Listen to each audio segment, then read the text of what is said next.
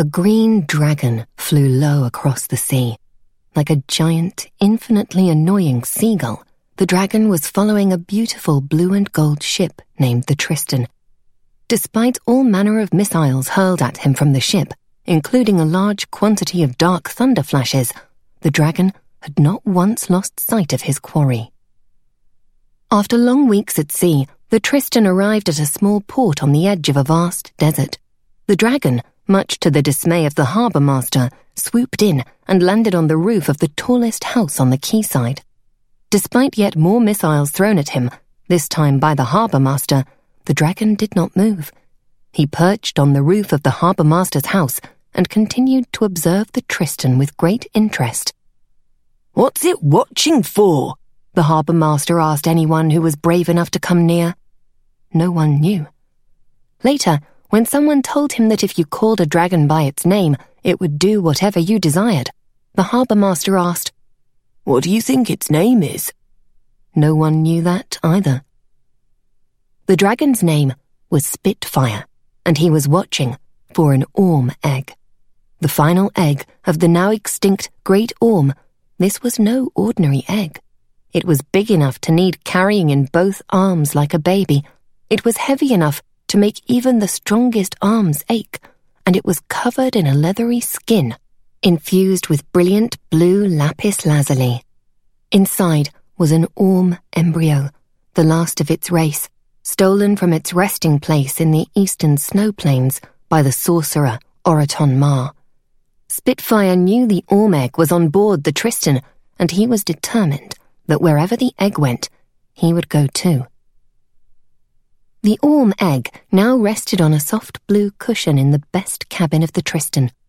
Under Spitfire's relentless gaze, Oraton-Marr, a small man with short iron-grey hair, paced the deck above. He was accompanied by his sister, a large woman swathed in shining blue silk, who was known to all as the Lady.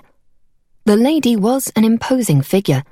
Despite her bulk, she moved smoothly along the deck, as though on little wheels. Her hair was bound in a blue cloth, wrapped many times around her head, and on her hand perched a small, terrified bird, its leg tied to a wisp of silver chain that the Lady wore around her wrist. Behind the Lady, like a gloomy shadow, a square, flat-footed woman with the gait of an overweight duck followed.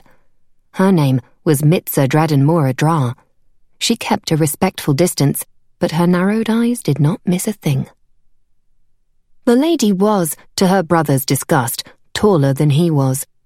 Usually the sorcerer wore spring blades upon his feet, which allowed him to tower over his sister, but after some undignified falls, he had been forced to give them up on board the ship. The shorter version of Oraton-Marr and the Lady were discussing how to get the orm egg off the ship without Spitfire snatching it. The Lady had lapsed into bossy mode, which she always did when her brother was his natural height, but that afternoon the sorcerer was having none of it. He narrowed his dark green eyes and stared up at the dragon that had haunted them like a shadow through raging storms, blazing sun, and starlit nights. "I shall set a trap," he said.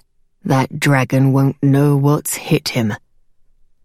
The next morning, just before sunrise, Oraton-Marr dispatched 6 deckhands to hide on the quay in the shadows beneath the ship. All were brandishing nets and fire sticks, long dark spears with barbed ends of dull red metal, a weapon that the sorcerer had perfected during his time on board the Tristan. The barbs of fire sticks were razor-sharp, designed to cut through dragon skin like a hot knife through butter, and then, Oraton-Marr was particularly proud of this, their sticky black tips were primed to ignite on contact with dragon blood. The sorcerer looked up at Spitfire and smiled. The dragon would burst into flames, set alight from within. He was looking forward to that. As the Tristan lay gleaming in the morning sun, from the top of the harbour master's roof, which was now sagging alarmingly, Spitfire eyed a shining lapis blue egg shape, resting proudly on a soft blue cushion, being escorted up on deck by 2 sailors in dress uniform. Spitfire's keen dragon eye also saw a movement in the shadows beneath the ship, and the dull red glint of something sharp.